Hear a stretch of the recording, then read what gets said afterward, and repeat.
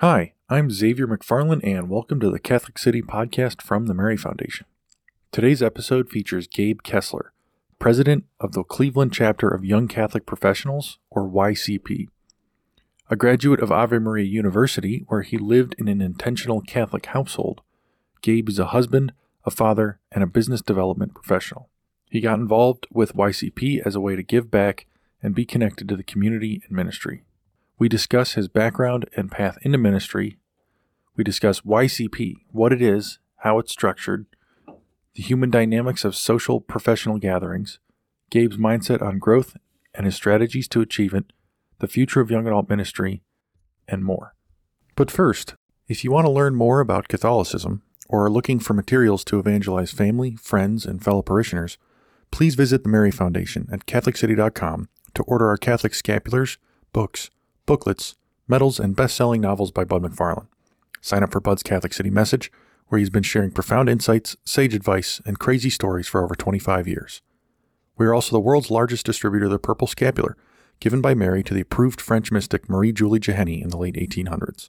You can learn more at our website, CatholicCity.com. Hi, Gabe. Thanks for coming in. We're here in the studio with me, Xavier McFarland, your host, Anthony Mancini of CatholicYoungAdultGroups.org, and Gabe Kessler of YCP Cleveland. Gabe, can you tell us about yourself? Yeah, thanks for having me. Happy to be here. So I'm here, president of YCP Cleveland, born and raised kind of in this area. The only time I really left Northeast Ohio was for college. I went to Ave Maria University down in Catholic school down in Florida, and loved it down there. But happy to be back. I like to say Northeast Ohio has always been good to my family. So I was born and raised Catholic, and since I graduated college and got back here, was just looking for things to get involved with. And YCP was one of those things among some of the other young adult ministry activities in our diocese. But I'm married, been married for almost 3 years now. I have a son who'll be 1 December 20th, just before Christmas. Congratulations. Thank you. So yeah, just trying to love the Lord, live life, have fun at the same time. Yeah, so what called you personally to young adult ministry, Gabe? And, before YCP and then eventually YCP? Yeah, I think I've been involved in ministry for a while. When I went to high school, I went to a non-denominational Christian school, and we served on the kind of the praise and worship team. So we did a lot of that for chapel, playing guitar, singing, kind of leading and ministering in that way. When I got to college at Ave Maria, I was involved with one of the households, and that kind of took a different form, basically, because you're ministering to, your peers, people around you. So I got into a leadership role with one of the households there. I would call that more of kind of my start into young adult ministry, because I was placed in a role where working with other guys, other men in the household, we had a common goal in mind, obviously our spirituality and growing together as men in particularly authenticity and intentionality. But how can we lead the group and make sure that we're doing things together that help us grow close together so that we can do that and support each other in that way? And so that was kind of my first foray into, I kind of consider that young adult ministry. And then when I graduated, got to Cleveland and started working, I was starting to look for organizations to get involved with, and YCP was kind of at the top of my list. And so I reached out, and kind of the rest is history. Was there really anything else at the time other than YCP, or were they the top of the heap, or were they the only option? So at the time when I got involved, which was a little over 2 years ago, I think it was the only thing that I really knew of. I know now that there were other groups out there, but at the time I kind of heard about the organization. It's been around. They have chapters across the country since, I think, 2010. It started in Dallas, Texas. And so the chapter in Cleveland had been around since 2016, so it was something that was kind of established. I'd heard about from some other friends and colleagues and things like that. And in my particular role in business development and sales, it was kind of important to be out meeting people. So there's kind of a networking focus to some of the events. So it just all kind of came together, right? My faith was coming together with a group that focused on, witnessing to your faith in the workplace, which is critical for all of us. And then I pair that with being able to meet people, like-minded individuals, and hopefully, network with those people, build friendships with those people. If we did business, so be it. But, for me, it was more about just finding those like-minded individuals. And at the time, that was the organization that I was aware of that did that. Sure. So how did you find yourself in the position of president? Only 2 years in, it seems like something that you'd have to work toward, and perhaps you have, but it seems like you really excelled right off the bat. I did kind of jump right into it, and it was a lot of circumstances coming together. And I like to think that, when a lot of coincidences occur, sometimes that's the Lord just putting you in a position, that he wants you to be in. Not a coincidence at all. Not a coincidence at all, no. So when I got involved, I had attended 2 or 3 events. They do monthly, and saw that they were looking for people to volunteer and join the leadership team. So I was like, oh, great. Like, I'd love this. I was thinking back to that time on the leadership team with my household at Ave Maria, and it just seemed like a very kind of natural extension of that. And so I reached out to the guys on the leadership team, said, hey, I'm interested. I think this role would be good. They have kind of predefined roles. And the way it worked out at the time, the person who was president had just moved, so the spot was open. And just after my conversations with the people on the Cleveland chapter and a couple of conversations with people from the national staff, they said, well, would you think about just jumping right in as president? Wow. I was like, I can think about it. And so just took some time to pray on it. Talked to my wife about it because it's a time commitment and something that, would take, we get to go to the events together, but there's meetings and other things that would kind of take me out of the home for, a couple hours after work here and there. And just determined that, if there was a time to do it, this was a good time. Which now that I have an almost 1-year-old, I can echo that that was the time when I had some more time in my hands. So, that's just kind of how all those things just kind of worked together. Mm-hmm. So I guess a 2-part question. First, what does it look like for you as president? Like or I'll flip it. What is it that you would say is the primary ministry of YCP, Young Catholic Professionals? And then what is your role in making that happen? Yeah, so the primary ministry is, in a sentence, working in witness for Christ. And they minister to people in that way by the events, the gatherings, the functions that they put on are bringing together like-minded Catholic professionals to, one, show that we're not alone. There are lots of other Catholics out there. In the social aspect, that's a little bit of what it does. But in the speakers that we bring in and the panels and the retreats that we do, it's really about emphasizing that evangelization and living our Catholic faith is not a pop below the water when you walk in the office and pop your head up maybe at lunch when you listen to a podcast or when you're on your way home and then start evangelizing. It's, that call at the end of Mass, go proclaim the gospel with your lives, live it out all the time. And so that's really the primary ministry. And then my role in that is building and managing kind of the leadership team. We have at any time, right now I think we have 7 or 8 people on the team. It's constantly growing and changing. And people have different roles, whether it's more of an operations or a logistics role, marketing and technology, evangelization and outreach. There's lots of different things. And so it's making sure that though we have different roles, we're all keeping that common ministry in mind. And how do all those roles work together to, help minister to the existing members and expand our reach to hopefully bring more people into the church, or if they're already in the church, deeper in their relationship with Christ. So on the leadership management, it's a lot of kind of that type of thing. But I also work heavily with, our board members and working with connections to find those speakers that we have. Once a quarter, we bring in a speaker. And so that's one of the other things that falls on me is really working with everybody that we know and the Catholic connections in the city to try to bring people together. Yeah. If we could just take a step back from an organizational point of view of how the organization of YCP, national on down to the particular city, is structured. Because I think, a lot of people know about YCP. It's kind of the OG young adult ministry, but it's kind of a mystery as to how they operate, I would imagine, and especially for our listeners here who are young adult leaders, and maybe they can take some nuggets of information on how that's structured and apply it to their own. Yeah, so I guess from that operational standpoint, I mentioned it started in 2010 in Dallas, and as they found success in Dallas, and they started to expand out to first nearby cities, and then they went out to other big cities.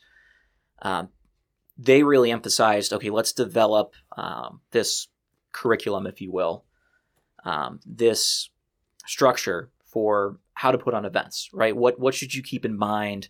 What should be the general layout and timeline, all the way down to like what physical things should you have there, and so they developed what you could almost call like a pseudo franchise model, so that when a new chapter is launched in a new city, they have the national staff available to be able to coach those people that are launching a chapter for the first time. What are the key ingredients? And then as the chapter's launching, you don't have to reinvent the wheel, right? That every year you're going to have 4 happy hours, 4 speaker series, 2 retreats, and 2 panels. That's the recipe. How we structure those, if we do them all in a row, we can do that. We can alternate. That's kind of up to the individual chapter. But they really provided this structure, which again they kind of call like a pseudo franchise, so that you're not going in, completely dry with no idea what to do. You have these other chapters, you have this national staff and this kind of curriculum that's in place that works and has continued to work across. I think they're over 30, maybe close to 40 chapters now. A couple were added recently, right? Yeah, they just launched 3. I think Charlotte, DC, and Central Connecticut launched last week. Yeah. So it's big, big areas to have Catholic young adult groups. But I can reach out to them and, what success, what are you doing that's working? They can reach out to me. So it just provides a lot of, reciprocity, if we will, the ability to share knowledge, so that, we can really kind of hit the ground running.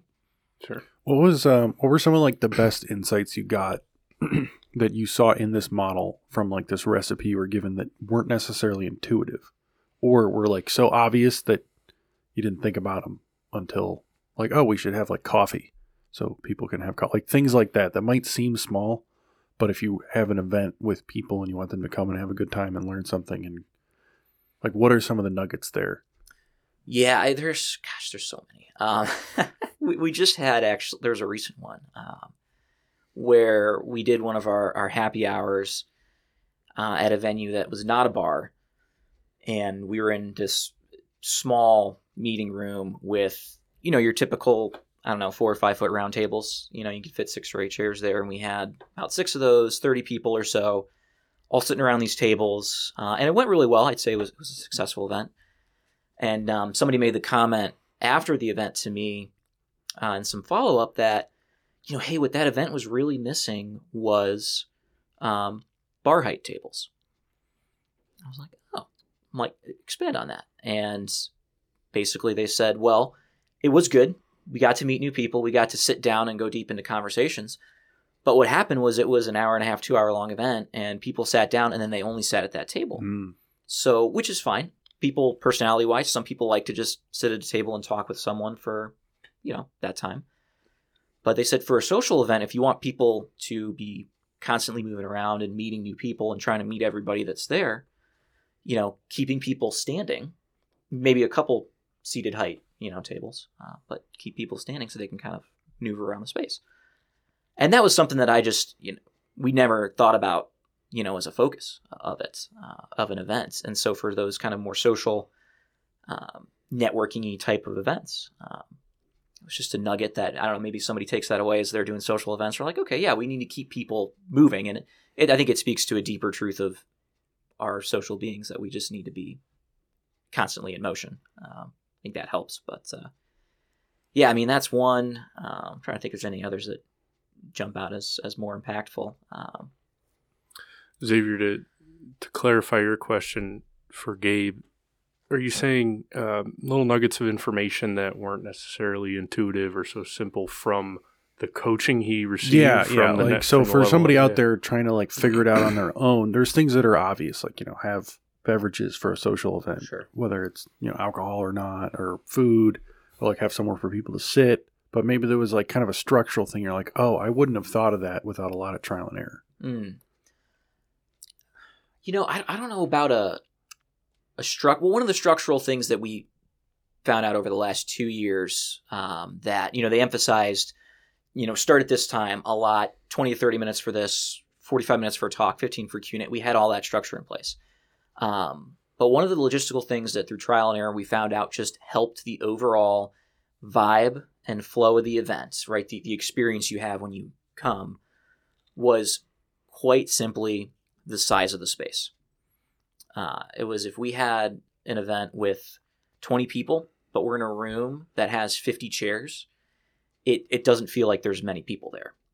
But if we're in a room for 20 people and it's split up into, 4 tables of 5 and every seat's full, it feels a little bit more exciting. You're in a smaller space. Maybe there's music going. That was something we didn't add for like a year and a half, 2 hours, was just welcome music as people were walking in.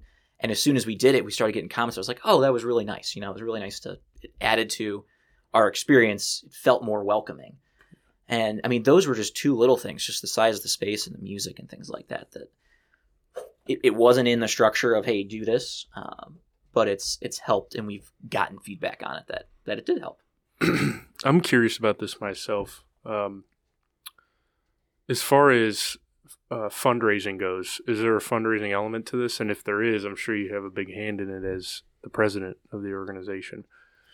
Yeah, so as far as like allocation of resources, right. It doesn't have to be funds necessarily, but yep. The primary way that each YCP chapter gets their funding is from a senior executive board of established professionals in the city that meet with us once a quarter, and they provide the primary funding for the events that we put on. And most of the speakers we have, if they're local, kind of volunteer their time to speak to us. But there's the occasion where we bring in a speaker from outside, and there's an honorarium, or we'll cover travel expenses. And some of those, what we'll do is, from a fundraising standpoint, we'll reach out to Catholic organizations that we're aware of that might either want that speaker to speak at one of their events, and so they will, help front some of the costs, something like that. Sure. Or even have a table at the events and help us out and sponsor in that way. So it's the combination of those 2 things. A very, very generous board that we're really blessed to have, but just kind of also maintaining good relationships with Catholic organizations or businesses run by Catholic CEOs, COOs, whatever it may be, that are willing to jump in when we need to help with some of those things. And that's totally your bailiwick, I would say. Yeah. Yeah. A lot of, talk about bringing in speakers, and it's working with that board. It's working with those organizations, and, just building relationships. We're all trying to do the same or similar things, and as we evangelize. So, yeah. Well, hey, Xavier, I have a thought about the space point that he made. Like we have varying amounts of people coming to Grapevine. Mm-hmm. We have a lot of rooms at our disposal every Thursday. Maybe we can change it up a little bit just to make it, depending on how many people show up. Of course, it would be ad hoc on the fly, but that was just a thought I had with how to apply that principle to our ministry. Yeah, I remember. I forget who wrote it. I read a book on like Christian hospitality once, and maybe ironically, we don't necessarily associate the word hospitality with the hospitality industry. Like that would be like the fancy word for people who work in hotels or event centers and stuff. But there's a science to that, and like what kind of music, probably even like beats per minute, and like is it percussion or instrumental? And I'm sure a lot of those elements are really helpful for planning events for people. Like you could probably find playlists on Spotify, like professional business soundtrack for networking mind waves, which is probably a little extreme. No, it exists, I guarantee it. But like I know we play music sometimes before and after our Grapevine meetings, and I think it makes a big difference in terms of atmosphere. It's kind of like if you get to like a house party early or something, or a dinner party, and they haven't like set up yet, and there's not any background music, and you're just sitting on a couch like making your own music. Yeah, a little awkward. Yeah. But then somebody starts playing music, and like, oh, I'm allowed to talk to people now, or have a conversation, or you don't. The silences and pauses don't feel awkward if you're not comfortable with someone. Right. Well, I think that's something that, as hopefully some of the other young leaders can kind of relate to this as they listen, but you love to see when you have called an event, called a gathering, whatever it may be. You love to see when I'll call it like the formal, quote unquote, formal portion concludes. You love to see people hanging out and talking afterwards. I mean, to me, that's just, if there's one way to say, okay, this was a successful event, people had a good time with the people they met here, that's an easy way to gauge it.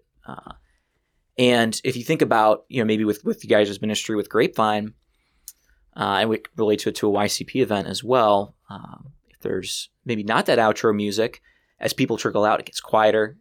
Maybe initially there's lots of talking, there's lots of noise, and so you're very kind of invited to talk, but then all of a sudden maybe there's 5 or less people, and they go, oh, well, everybody left, so maybe it's time. Like, I should just leave now. Yeah. But with that music, with that background noise, maybe you don't notice all this. You look up 20 minutes later and you realize, oh man, we're like the only people here. But I don't mind because I just had a great conversation with someone. That's a really good point. Mm-hmm. So, yeah. And we see that in our on a weekly basis. It's almost like sometimes we got to kick people out. Hey, we're going to the next place, and our signal is we shut the lights off on everybody. Well, usually half the lights. Occasionally, safety concern aside. We do the whole lights for like a second, but usually it depends on who's left. Like it's a theater and the curtain's about to pull. You just flash the lights slowly. Exactly. Yeah. Like if it's Rodrigo, I'll leave him in the dark. Yeah. I have been to an event one time where there's a social gathering first. It's not a young adult Catholic event. It was kind of a secular event, but they have this social gathering, and when it's time to like go to find your seats and whatever, they have a mini xylophone. And the person just walks to the room and is just like, do do do do do do do, and she just does that. And if people aren't moving, she'll walk like right up to that group of 3 people that's not moving and do it again. It's pretty funny. Yeah, it's a very subtle way to just be like, hey, sit down. Yeah, right. Need to get a zucchini. Yeah. Well, that's valuable information, at least for us. So I guess that's a good segue too, because I think one of the things that makes YCP unique is that professional side. It's in the name. Like a lot of young adult groups are people getting together for prayer and learning their faith and social life, but not necessarily with kind of a specification. So how do you,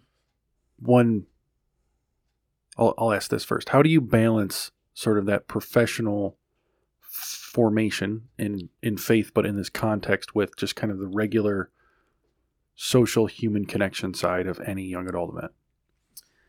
Yeah, I think it's critical to have that balance, but to understand that each group has their own particular focus, and so YCP, yes, we have that professional focus, and some of the events are a little bit more networking focused and whatnot, but we been trying really hard, especially recently, to, no matter the event, always allow a good chunk of time for socializing beforehand, because if you're coming alone or you haven't been in a while, it helps to at least have had some time to talk to somebody that you just met before the speaker comes on or whatever that may be. I think it's interesting with YCP because that professional element, I think, sometimes can be a bit of a turnoff for some people. And I think it's more the formality of it as opposed to professional, because we're all professionals. We're all working, right? So that focus that we talked about earlier, that working in witness for Christ and being open and willing and ready to evangelize 24/7 is really important. But, the way I see it is your occupation can overlap with your casual life. You shouldn't be somebody different when you're at work versus when you're at home. Maybe you act a little bit more professional. You're probably not going to greet a business prospect, for the first time with like a, hey man, what's up? And then you dap them up and stuff like you might do at a young adult event. So there's little nuances there. But for the most part, I mean, we're the same person, right? And so if you think of like a Venn diagram, I mean, when you mix the social with the professional, there's a crossover there. I like to think we do our best to kind of live in that sphere so we can attract people from both sides of that spectrum and just reach as many people as we can. What's some of the fruit you see your members getting? Like what do they get out of YCP? I think the best, or I should say, the times that I feel like, okay, yes, that was a successful event, are the times when, I'm having a follow-up conversation with someone, whether it's one of our volunteers or there was a new member that we've reached out to, just to say thank you for coming, what'd you think? Or I see somebody maybe the next month and ask them what they thought of the speaker. It's when they take away little nuggets. Like we were just talking earlier about, what are some nuggets we've learned after 2 years, but what are those nuggets of wisdom that, you can take away from an event. So I mentioned like we bring in speakers. If every person there could take away one thing that just impacts them in a deep way that really like speaks to their heart and where they're at in their walk with Christ right now, that's great. That's what we're there for. And, we've had conversations with people where that's the case. And that's really great to hear. If it's one of the more social events, one of the happy hours, it's just, I met somebody new, I met somebody that, I've never met another Catholic, RN or engineer or whatever it may be. It's those little interactions, those things that happen that make me feel like, okay, like our members are the people that are attending our events and functions. They're getting something out of it. Yeah. So you have a variety of events to cater to any need that somebody who attends a YCP event might have. And I'm sure that that's very similar across the board at any YCP in any city, right?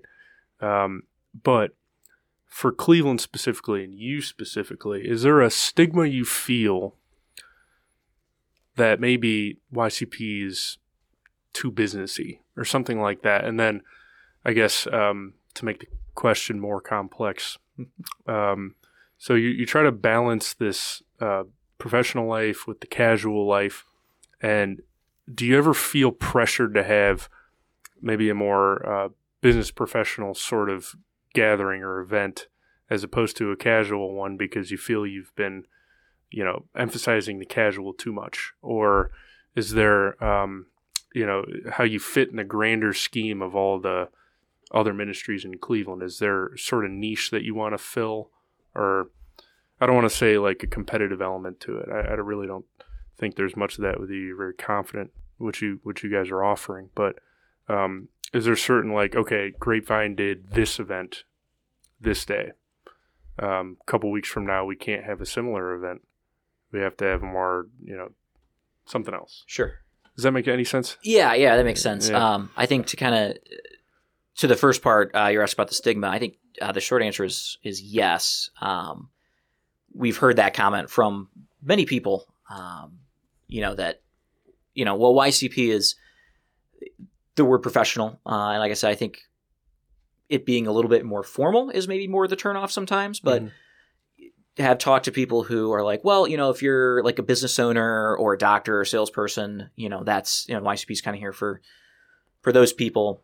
And so I think that's a stigma that we kind of, we're constantly working to have a better overlap of that social and professional aspect, because, I think we have a strong sense of community among those that consistently attend the events. And I think people, as we get better and better at that, feel that more and more as they come to our events.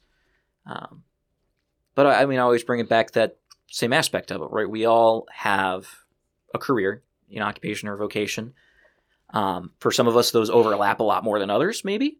But we're all called, like I said, to evangelize 24/7. And so I think when we do have those events, maybe you don't want to attend a quote unquote a networking happy hour, and that's not your thing. That's fine. If you're not in a sales or business role, that might not appeal to you as much. You can still go and meet people and hang out, right? But particularly when we have our executive speaker series, I think the topics that we cover are really valuable information for anybody to hear. I think anybody can pull some good nuggets from those conversations.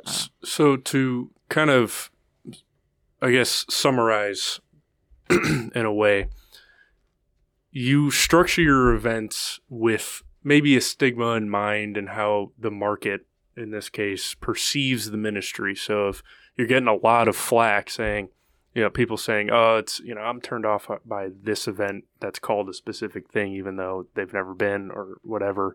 You're aware of that, and you might say, okay, well, maybe we'll adjust here and there. But it's all in line with the mission. It's not like you're chasing a certain market necessarily. It's like you do your thing, and then whoever comes, it's more than enough, and you're filling a need, and Christ is putting those people before you and giving you an opportunity to evangelize them, that sort of thing.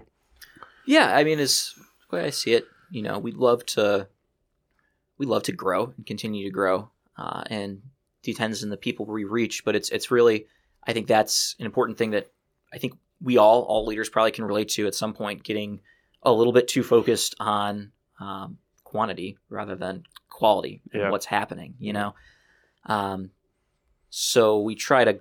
You want to grow for the right reasons, right? You want to grow because you want to reach more people, but we need to be open to, God's will for all of our groups, that if we're doing what he's calling us to do, he's going to get the people there that need to be there and need to meet somebody or hear something from the speaker or get something out of the retreat, whatever the event may be. I think it's very humble because, there's a lot of leaders out there, I would imagine, who are really determining the success of their ministry based on the numbers they get. Yeah. Or at least tempted to, Yeah. Yeah.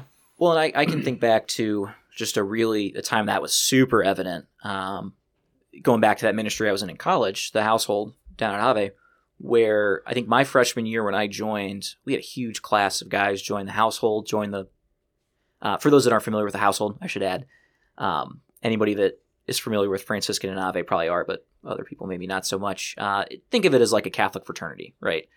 Without all the negative connotation of those things. Each one is based around a single charism that everybody is like, yes, that is a active way that I live my faith out in my life. So let's get together with those individuals and let's make it happen, So I joined my freshman year. And we quickly became like the biggest household on campus. There's like 8 or 10 of us that joined. It was like 25 or 30 in the household. We were huge. It was great. And then over the next year and a half or two, for various reasons, we had a couple guys that either left the university or left the household. We had a large class of seniors graduate. And then all of a sudden, there were 8 of us. And of those 8, 4 of us were the volunteer, the leaders, the elected leaders of the household. And so I remember calling up one of the guys who had kind of led things before me, and that was the advice that he gave me. So he was like, well, pray about it. And if you guys are doing the best that you know how to do, then it might just be that, we've fulfilled God's calling for this group for the time. And we need to be able to be at peace with that, and that's a very extreme example of we were like, oh my gosh, is the household just going to go away? What's going on? It didn't. It's still going strong. Happy to say. But yeah, I guess just to share that story as an example of where that can go and kind of my first experience with that line of thinking of just, we just need to be open to wherever the Lord takes our group at any time. That's a direct parallel. I like that a lot. Yeah. To sort of go in the literal opposite connotation, you guys have seen growth locally, right? Right. Yeah. How's that been? It's a good thing, I think, in your case. Like, I don't think it's one of those you just grew for growth's sake and is not the danger we were literally just talking about 5 seconds ago. But what do you think led to that growth? Like, what did you do or what did you see in your team or the people who attend that were part of that? Because we're also called to try to do the best we can to reach more people. Right. I think it's the product of a good team that's committed to the mission, of constant learning. Those couple nuggets I mentioned earlier about just event experience and whatnot, and never forgetting the basics of, when you have an event, don't be too focused on the logistics, and keep in mind that, people want to be engaged with, if you see somebody, I tell this to our leadership team all the time, like, if you see someone you haven't seen before, go talk to them, having somebody, you guys do this really well with Grapevine. I've seen it. We've had meetings and stuff at the same time where, a couple of you guys, even in the middle of winter, are standing outside, like welcoming people in, like directing people where to go. Like, that's awesome. And that just starts it, because for somebody who the first time they're there, maybe they've never been to the church it's at. I mean, that goes a long way. That's a great first impression, right? And so it's those little things that, as we came out of COVID, the Cleveland chapter I mentioned, I think started in 2016. So they were probably averaging like 50 people or so for like speaker series, maybe more, depending on the speaker. If it's somebody that topic that people really wanted to hear, or speaker that people really wanted to were really familiar with. And like out of COVID, it was more like 20. And we're up around 30 now, the last couple of events. So it's been slow growth, but good. Really developing that core group. And I think it's all those little things of constantly working to improve the overlap of the social aspects so that people have a really good event experience with that, what we're kind of calling professional aspects of, learning something from the speaker or meeting somebody that you wouldn't have otherwise met. Yeah. Sure. Yeah, I think the leadership goes a long way. Like, that carries some weight, especially if you're, for a leader to go up to a new person and welcome them carries a little bit more weight than somebody who's just, a people person, but a guest. It's like people can kind of see that subliminally, I think, because they're in a somewhat of a place of prominence. So to direct your leadership team to do that, we've tried to do that, I think goes a long way. Huge. Did you have something to add about that topic? So I wanted to touch on, and this is specific to Cleveland in my mind, but I think it can apply to other dioceses around the country, and whoever might be listening to this could get some insights. So YCP is a really well-established ministry with a clear goal in mind. It's long established, or I already said established, but there's a lot of roots there, and a lot of it's been tried and tested. In some cities, YCP is really the only major ministry that exists. But if we're in, just take Cleveland for an example, there's tons of ministries, 40 plus, and YCP has been there probably one of the longest. How can YCP help the other groups in the area? What are some kind of ways that we can all work together for the common goal of bringing people into the church, young adults specifically? Yeah, I think we're super blessed in Cleveland that there's so much young adult Catholic activity. It's crazy what you can do. I think we're all doing a similar thing. Every group, even the groups that maybe do the same thing, meet every week and have topics that they cover. There's a couple of groups that do that. But each of those groups kind of has their own flavor, their own vibe. So even there, it's a similar thing, but they're still unique. And YCP does something that's different than Grapevine. That's different from slightly from Theology on Tap and things like that, right? But we're all filling this niche of, young adults who are out of college, right? And maybe your college maybe you went to a Catholic college and there was distinct campus ministry. Maybe it was a secular institution and there were focus missionaries or a Newman Center, or the diocese had a campus minister or something like that.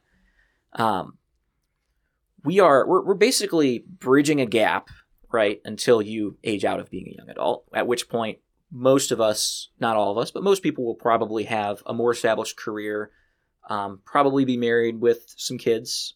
Again, not everybody, but most people. At which point, that kind of becomes your primary calling and vocation, right? Your family. It always was if you're married, right? But especially as your family grows. So I think one of the ways that we work together is as we meet new people, especially as maybe new people move to Cleveland or come back into the church and get involved, it's, discovering what they want to do, like what's driving them to get involved with a group and helping them to find the group that fits that best. Not that you can't attend multiple groups, certainly. There's enough that you could probably do something every night of the week if you wanted to. You could. With Catholic young adults here. But if I feel very strongly that this person like really needs some of that social aspect of the faith in those conversations, ask them like, okay, well, where do you live? Okay, well, did you know that, you're in Lakewood? You heard of Grapevine? You're in Parma. Have you heard of Catching Fire? Right? And all those groups. And, like you said, you mentioned, it's not competition. It's not. We look at it as a blessing, and how can we share that with as many people as possible? So I think YCP's in a unique position that it's got the name recognition, it's got the structure. If somebody comes here out of state, they're more likely to know YCP than their local young adult group. So it's very applicable to you and your leadership team when somebody new comes in and you have that conversation with them, trying to find out where they best fit. So I see that on a surface level, Is there any way you think, maybe in the past, some things that you believe worked when ministries collaborated, right? Like, I know we've had extensive conversations in the past, and we've met in a more formal setting, me representing Grapevine and you representing Young Catholic Professionals. Is there anything that we might have done in the past that you would have liked to, or that you think worked, number one, and two, something that maybe we started or that you'd like to see kind of expanded on? Any suggestions maybe from your own mind that we haven't tried? Yeah, I think one thing that we've done in the past that should certainly be doing more of is kind of that reciprocity of, we have a speaker coming in, right? Maybe it's somebody people know, maybe it's not. If it's not, provide some information on it. But reaching out to all of the young adult groups, not just the ones that are maybe in the city we're going, but reach out to all of them and, have a more distinct personal invitation. Again, coming from a place of, we have this speaker or this person's going to be talking about this topic. We think it's really great. Do you guys want to bring a table or two of people, so that they can hear this person talk? Collaborate at the event in that way. At our events, one of the things that we tend to do, sometimes with young adult groups, sometimes it's with organizations, like we have a 1260, AM 1260 The Rock is a Catholic radio station. We have a Catholic credit union. We've invited them to set up a table at our events so that people can kind of mingle and get some more information about, I think most young adults probably didn't know there was a Catholic credit union in Ohio, but there is. Little plug there. What are they called? Ohio Catholic Federal Credit Union. Okay. They're the one we walked by that one time and we're like, oh, there's a Catholic credit union. Is that their name? It said it on the sign. We're like, I didn't know that was a thing. Are they based in Lakewood?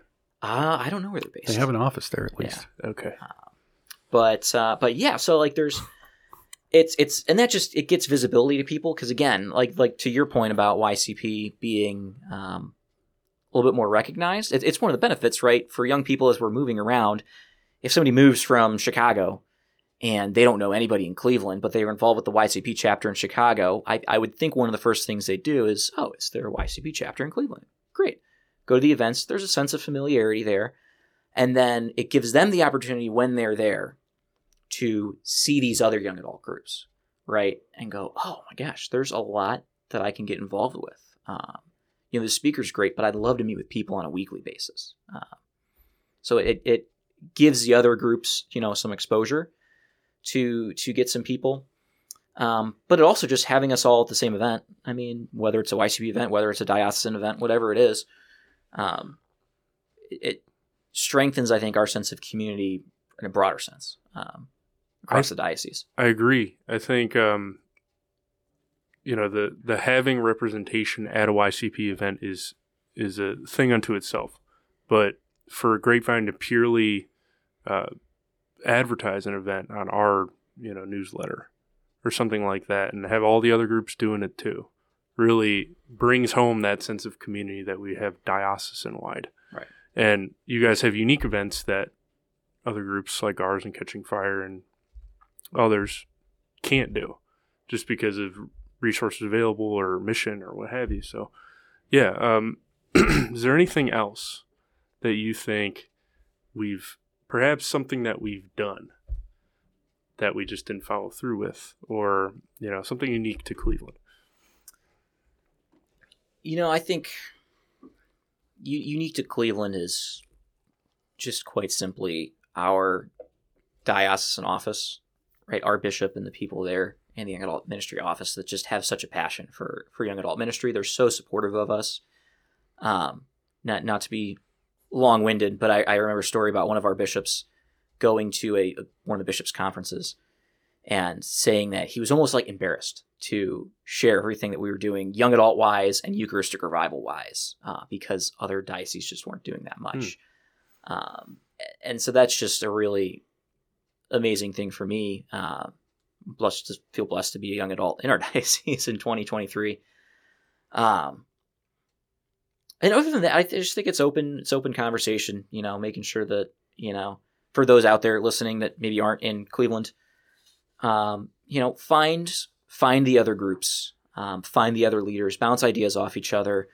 One of the biggest things I think for us here, and it's changed over the years, but there was a group of just the leaders that got together monthly and talked and shared ideas about what's been going on. So not that you have to start a formal group, but find another leader, grab a beer with them or a coffee once a month, just talk, hang out, learn from each other. And I think the more you guys all who are listening do that, the more that we do that here in Cleveland, the better off everybody's going to be.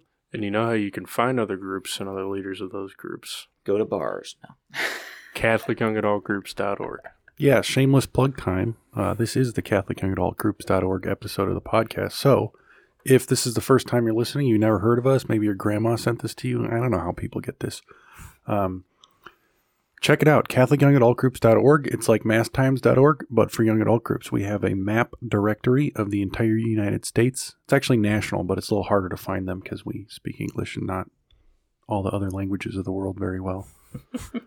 There's over 1,200 listed groups in the United States. We have some in every state, most major cities. If you're a leader in one of those, check out that map at CatholicYoungAdultGroups.org and find a group near you. Go, meet their leaders, see how they do things, maybe collaborate, and see what happens. If you're, solo out there, I think one of the nicest things about it is you can know you're not alone. There's people doing this all over the country. We're all on the same mission, and it's kind of odd in that it's all the same and it's all different.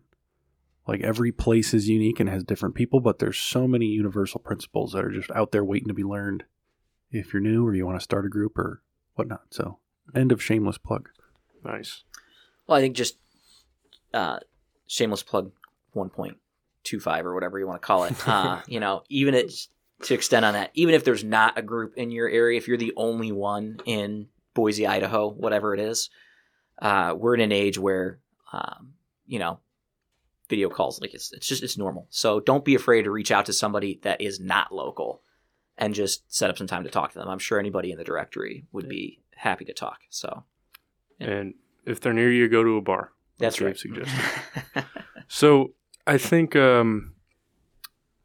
this is a really good segue from what we were talking about, how things are going really well right now, and we have something to tout, and I think a lot of other dioceses do as well. It should be talked about. It should be celebrated, the cohesion we have.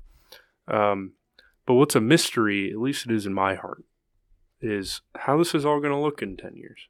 We talk often about succession, but I'm looking at more of a 10,000 foot view, and then we can shrink it down to 5,000 feet, focusing on YCP specifically.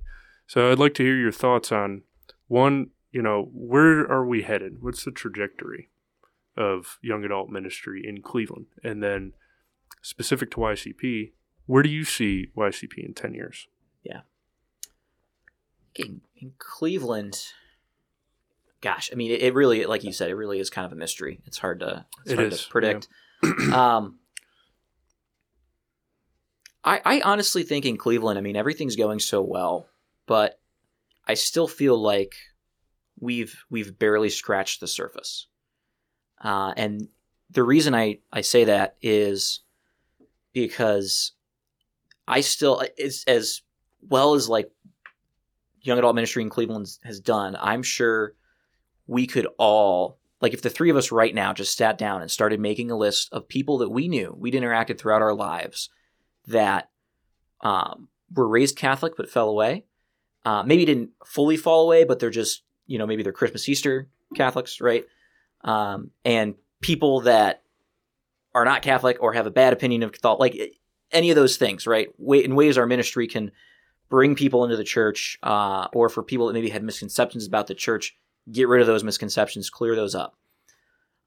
We could probably fill multiple notebooks with names, right? I mean, each one of us probably, yeah. Right? So when I say barely scratch the surface, I think there's an evangelization aspect of our ministry in Cleveland that is doing fine. It's doing well, but could still grow exponentially.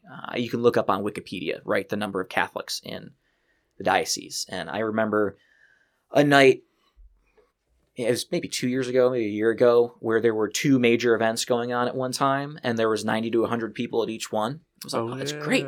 200 people. Like, the fact that they were on the same night was kind of a blunder. That was a mistake. But there were still 200 young adults out at these Catholic events. Like, it was great.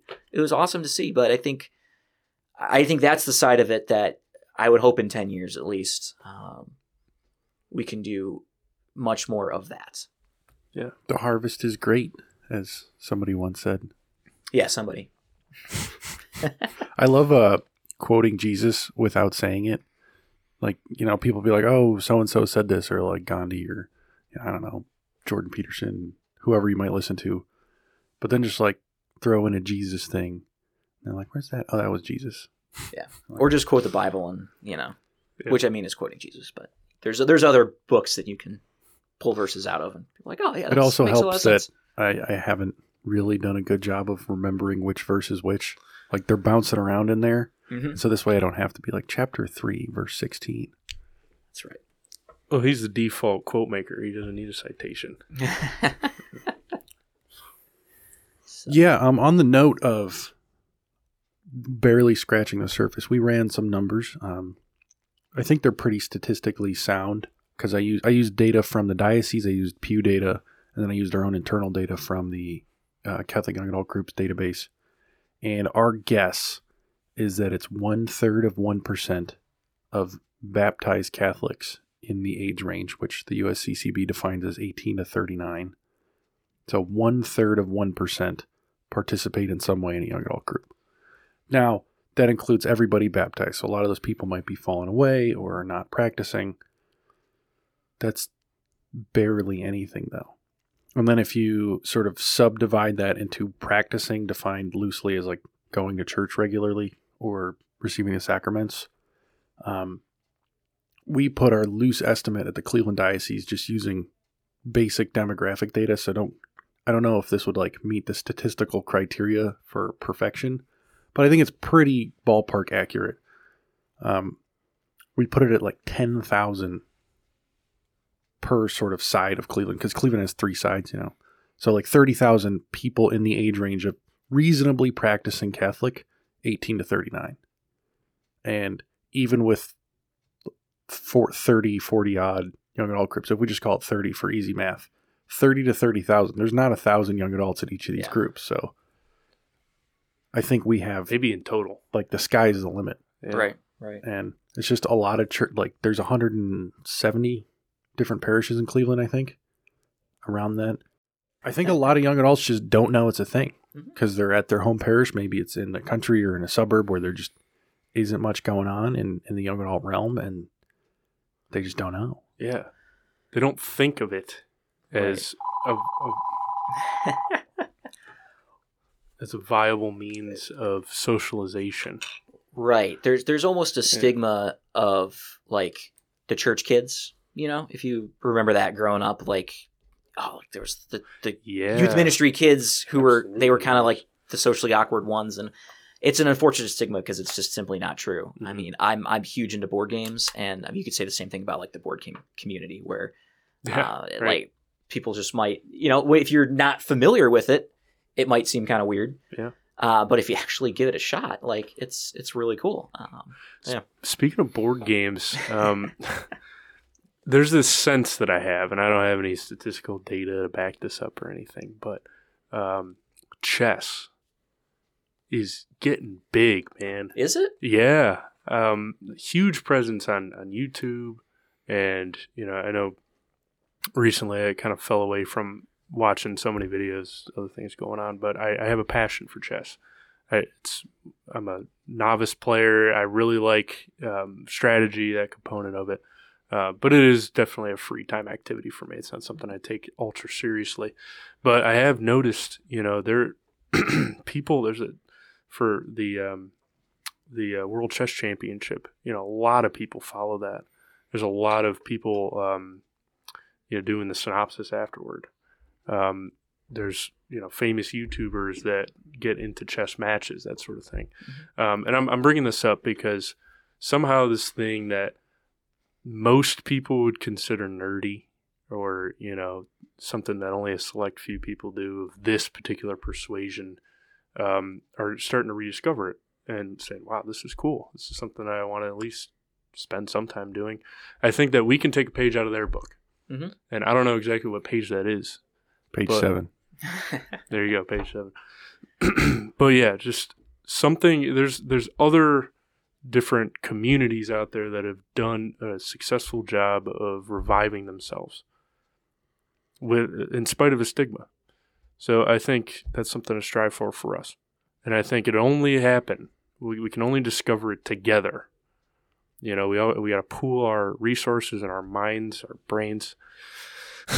And our minds and our brains. Yeah. Pool them. It's important to have both of those active at the same time, you know?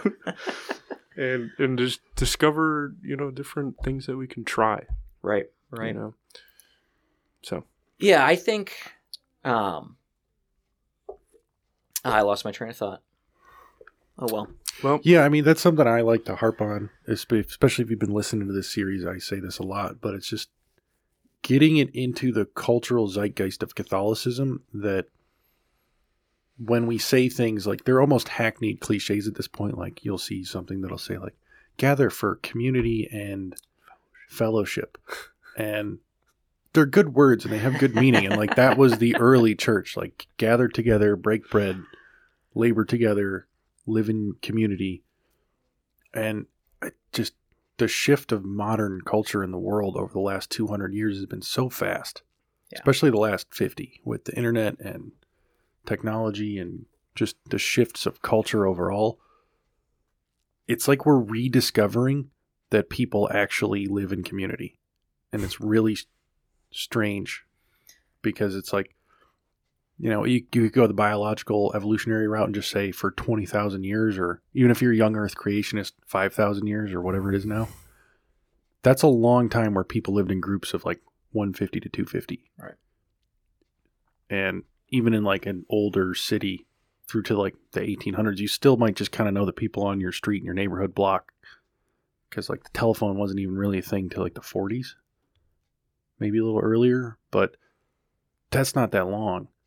And it's just weird that we don't live that way, but we can live that way. And like, that's what we're doing. And it seems almost strange, at least for my mind growing up. It was like, I never saw the parish as somewhere you can go hang out with people, or like the Catholic faith as being, even for something like YCP, which might be like a layer above that of like a fraternal organization, but like not just fraternal, maybe like Knights of Columbus level, where that's like an interaction in a specific way.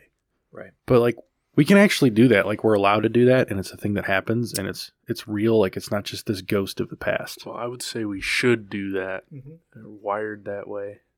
You know, not only can we, but we should, you know, bring that back. Yeah. I think to hopefully weave a couple things together, hopefully this all comes together in the end and makes sense. But it's something, the social aspect of being, you know, in community has become super prevalent post-COVID because everyone was forced to stay home.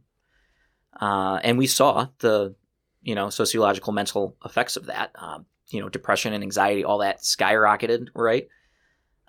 So I think culture as a whole, something where community was really emphasized, I think probably in Christian circles, I'll say before that, society as a whole has kind of jumped on that, right? Organizations, businesses understand it, that it's important for your people coming in the office to feel a strong sense of culture, right? Like that's something that's just talked about more, which is good.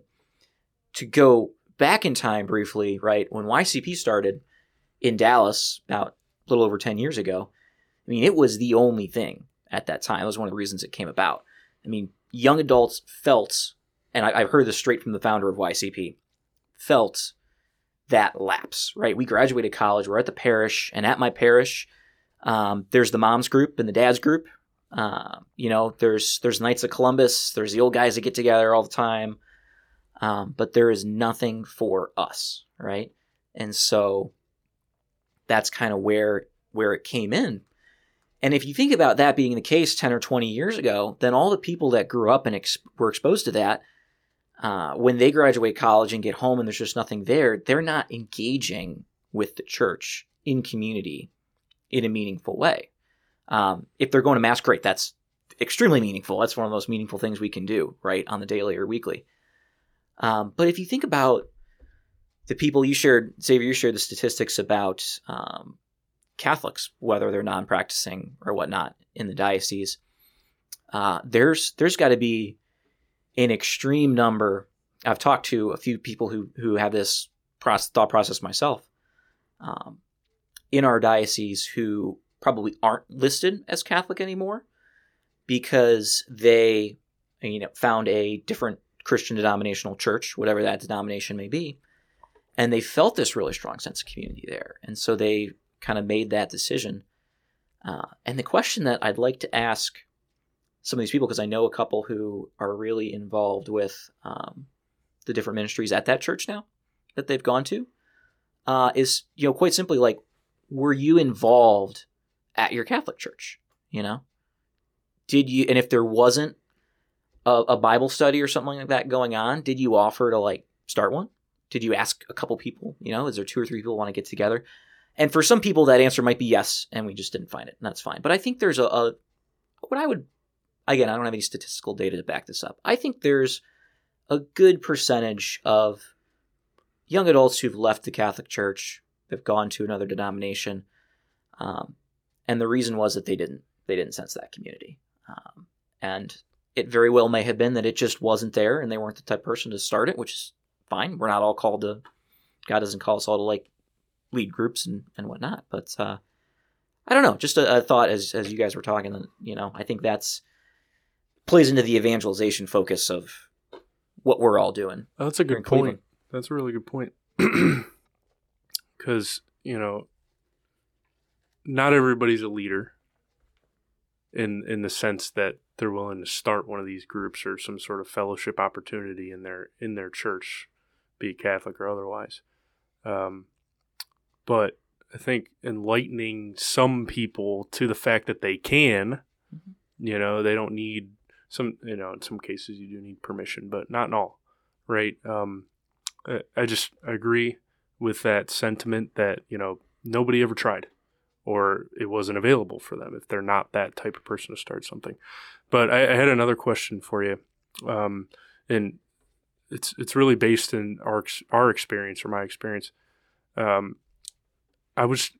tried my hand at some ecumenical work with a church up the road from where we are right now, Protestant church, but filled with life. They had these service opportunities that we would kind of latch onto because we had a lot of manpower, a lot of people willing to come help with this initiative, and they needed the help, So we set up this thing, did it a couple times. It was like a food, people would pull up and we'd give them a bag of food kind of thing.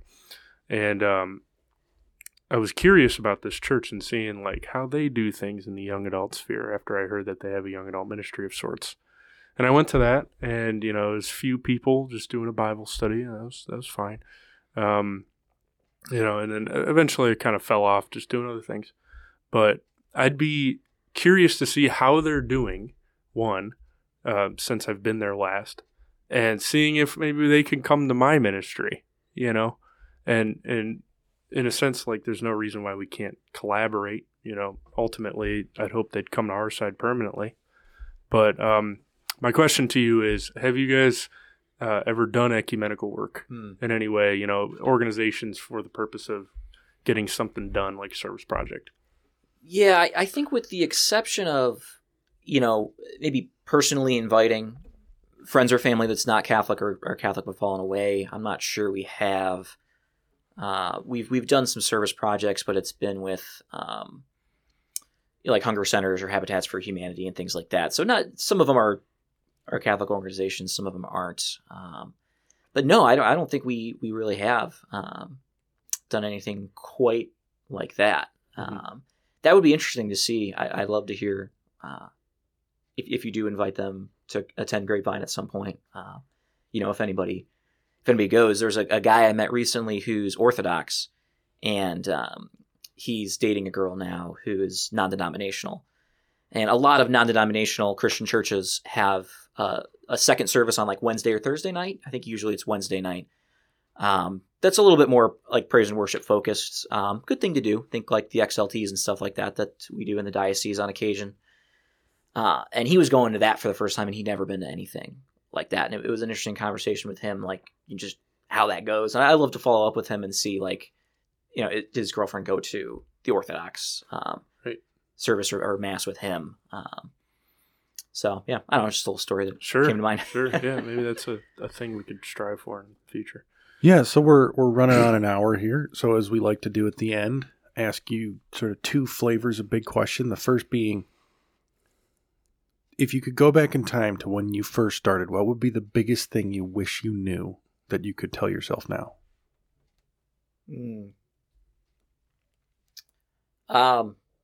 Pray more about your ministry, and the position God's put you in. Whether that's praying before you have a gathering or a function with your team, or individual, just it's something. It's our spiritual lives are it's a road, it's a journey, it's up and down. But I look back and there's lots of like logistical little things that we've learned over the time, but there's no way I would ever have regretted like just praying more leading up to meetings, events, gatherings, follow up, whatever it may be. So yeah, I think that's wise. I definitely feel it myself. The sort of draw of probably acedia, so like the noonday devil when you're doing your duties and you just kind of the worldliness creeps in and it's only focused on just the logistics and where are the people and are the doors unlocked and do we have this lined up, and forgetting that ultimately this is an endeavor of all of us striving toward holiness. Yeah. And I think that's a big way to fight against like burnout too, where you're just getting tired of the daily tasks, but the big mission that this is an act of love with God and it like can inflame your soul and life. Definitely good advice there. Second question, kind of the same question, but flipped. What's the worst mistake you've made so far in the 2 years you've been doing this? Oh my gosh. Wish you could avoid.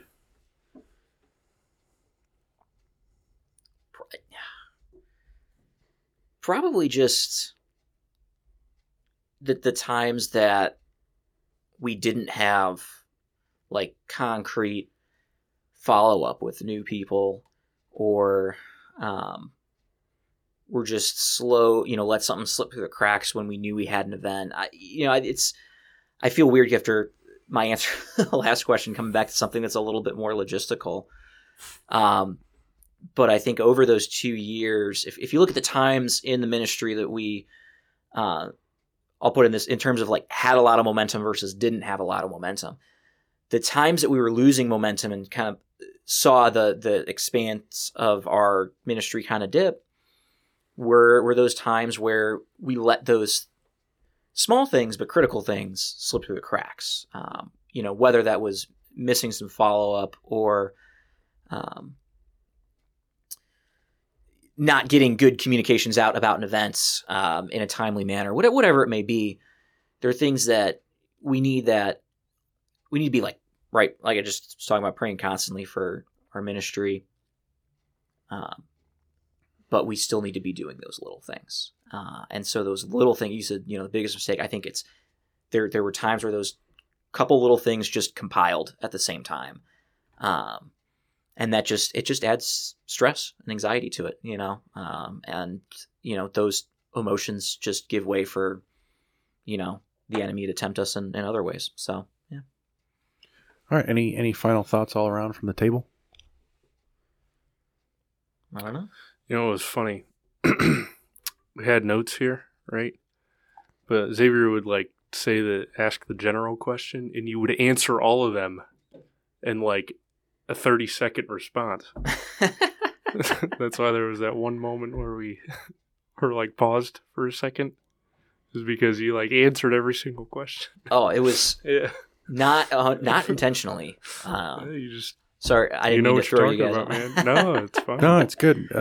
It's an organic conversation. I think that's the best way. Yeah, definitely.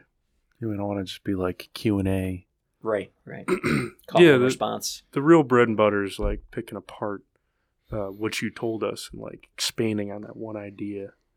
So right. Well, it's been I think a constant theme or constant thread throughout our conversation today is those nuggets of wisdom, those things that we've learned. So, if a couple listeners take something away that really helps them in their ministry, then time well spent. That's the goal. Yeah. And lastly, how do people get in touch? Like if they're in the Cleveland area or they're just curious about how you do what you do, how can they find you? Yeah, we're on Instagram, Facebook, and LinkedIn. Instagram and Facebook are both just at YCP Cleveland. You can search it. It should come up. There's ycpcleveland.org. LinkedIn, I think, is just YCP Cleveland chapter. And all the contact information is in there. If you message the profile on Instagram, Messenger, or LinkedIn, we'll get back to you in a timely way.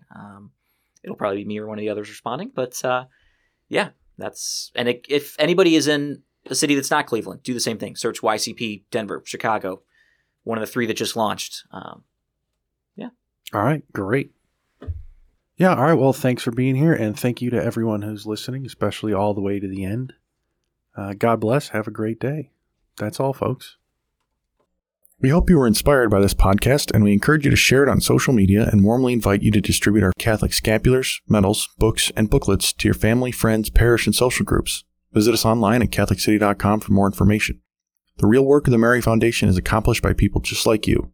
There are 3 ways to help. First, please pray for everyone who hears, reads, or wears our materials. Second, share them with everyone you know, family, friends, fellow parishioners, and the people you work with. Only you can reach them. Finally, please help us financially. It seems impossible, but we don't do traditional fundraising here at the Mary Foundation. We rely on your generosity and God's providence.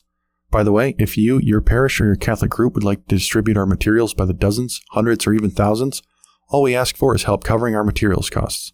So please visit us online for suggested donations. For our Canadian friends and those outside the United States, only online requests are accepted, so please refer to the special shipping rates listed on our website. Thanks for listening, and we're looking forward to working with you. May God bless you always. And now, here's a short preview of our Rosary and Divine Mercy Chaplet, the most popular rosary recording in the history of the world. Our Father, who art in heaven, hallowed be thy name. Thy kingdom come, thy will be done, on earth as it is in heaven. Give us this day our daily bread, and forgive us our trespasses, as we forgive those who trespass against us. And lead us not into temptation, but deliver us from evil. Amen. For an increase in the virtues of faith, hope, and charity. Hail Mary, full of grace, the Lord is with thee. Blessed art thou among women, and blessed is the fruit of thy womb, Jesus. Holy Mary, Mother of God, pray for us sinners, now and at the hour of our death. Amen. Hail Mary, full of grace, the Lord is with thee. Blessed art thou among women, and blessed is the fruit of thy womb, Jesus. Holy Mary, Mother of God, pray for us sinners, now and at the hour of our death. Amen. Hail Mary, full of grace, the Lord is with thee. Blessed art thou among women, and blessed is the fruit of thy womb, Jesus. Holy Mary, Mother of God, pray for us sinners, now and at the hour of our death. Amen. Glory be to the Father, and to the Son, and to the Holy Spirit. As it was in the beginning, is now, and ever shall be, world without end. Amen. All rights are reserved, and any duplication without permission is prohibited.